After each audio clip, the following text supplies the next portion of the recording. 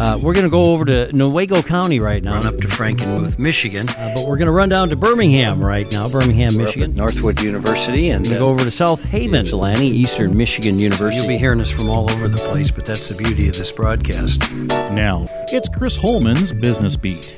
And welcome back to the Michigan Business Beat, brought to you on the Michigan Business Network. I'm Chris Holman in our downtown Lansing studios. We're going to venture just kind of across town here in Lansing, and we're going to go to the headquarters of, so to speak, the remote headquarters of the Capital Area Michigan Works with their CEO, Carrie Rosingana. Carrie, it's always good to have you on. How you doing? I'm doing well, Chris, and thanks for having me to start 2021. Well, it's great to have you, and we're going across town to see you, but we also know that your service area is Tri-County, Ingham, Eaton, and Clinton. So let's talk a little bit about business and why should business care about creating a culture of wellness, because we're going to talk a little bit about corporate wellness today. Thanks, Chris. So we know there's been a lot of research that's been done, including a 2018 Gallup poll that talked about 2/3 of employees experience burnout. And these employees are more likely to take PTO, to look for a new job, and to show reduced confidence and engagement at work. So employers are really motivated to have a healthy, profitable, and effective company that really meets the needs of its customers, which can sometimes reduce employees to numbers in an expense category instead of really looking at them as individual people. So I really feel strongly, and I know many do through this research, that investing in an employee can really remain one of the biggest opportunities that employers can have. So, Carrie, tell me a little bit about how a culture of wellness can affect an organization as a whole.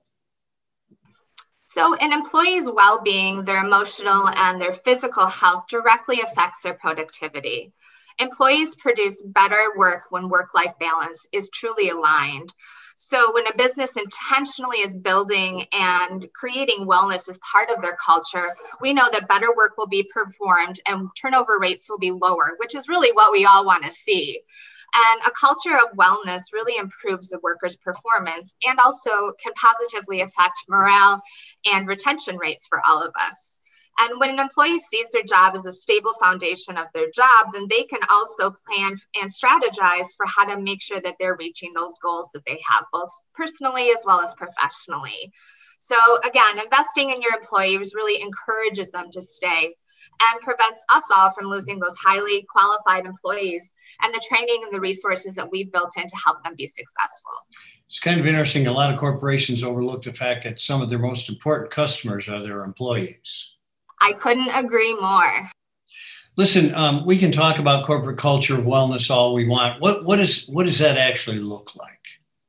So first and foremost, it needs to be something that's truly intentional. We need to be thinking about what those employees' situations are, both in and out of the workplace, and looking for opportunities to really create and cultivate an environment that will allow for them to align their work and their life situations.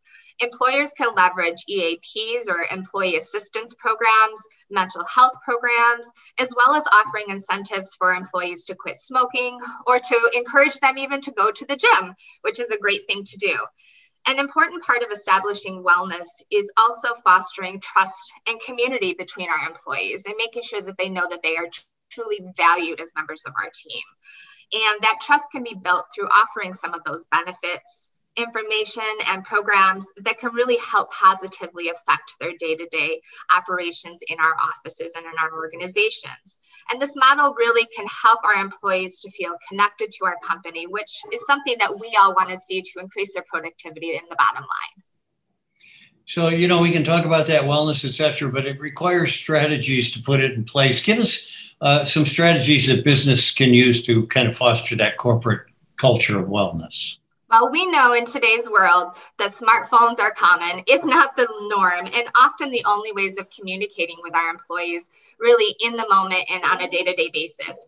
By fostering a technologically connected environment, employers could quickly communicate closures, operational changes, and important onboarding information, as well as how to access these different resources that we've truly built into our organizations.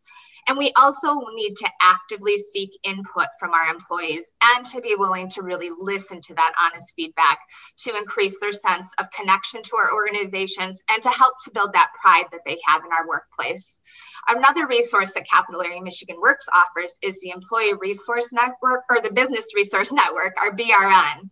And this can offer employees an opportunity to provide additional resources to help their employees with barriers they may be facing both in and outside of the workplace. And employers can reach out to our office to learn more about that. You know, it's kind of interesting because we can talk about wellness and everybody says, oh, that's fine. You know, we'll get them health club memberships, et cetera, et cetera. We'll keep them happy. They don't realize there's a real number attached to that. When you look at productivity, days and times off work over illness, et cetera, et cetera. Absolutely.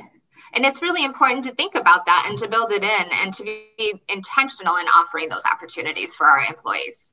Well, listen, thanks for bringing us up to date on all that, and in particular, giving us the strategy so we can implement it. You are very welcome. Always happy to share some ideas. Carrie Rosingana, who is the CEO of Capital Area Michigan Works in Lansing, Michigan. You have been watching this on the Michigan Business Network. This is the Michigan Business Beat. I'm Chris Holman. Stick around. We'll be right back.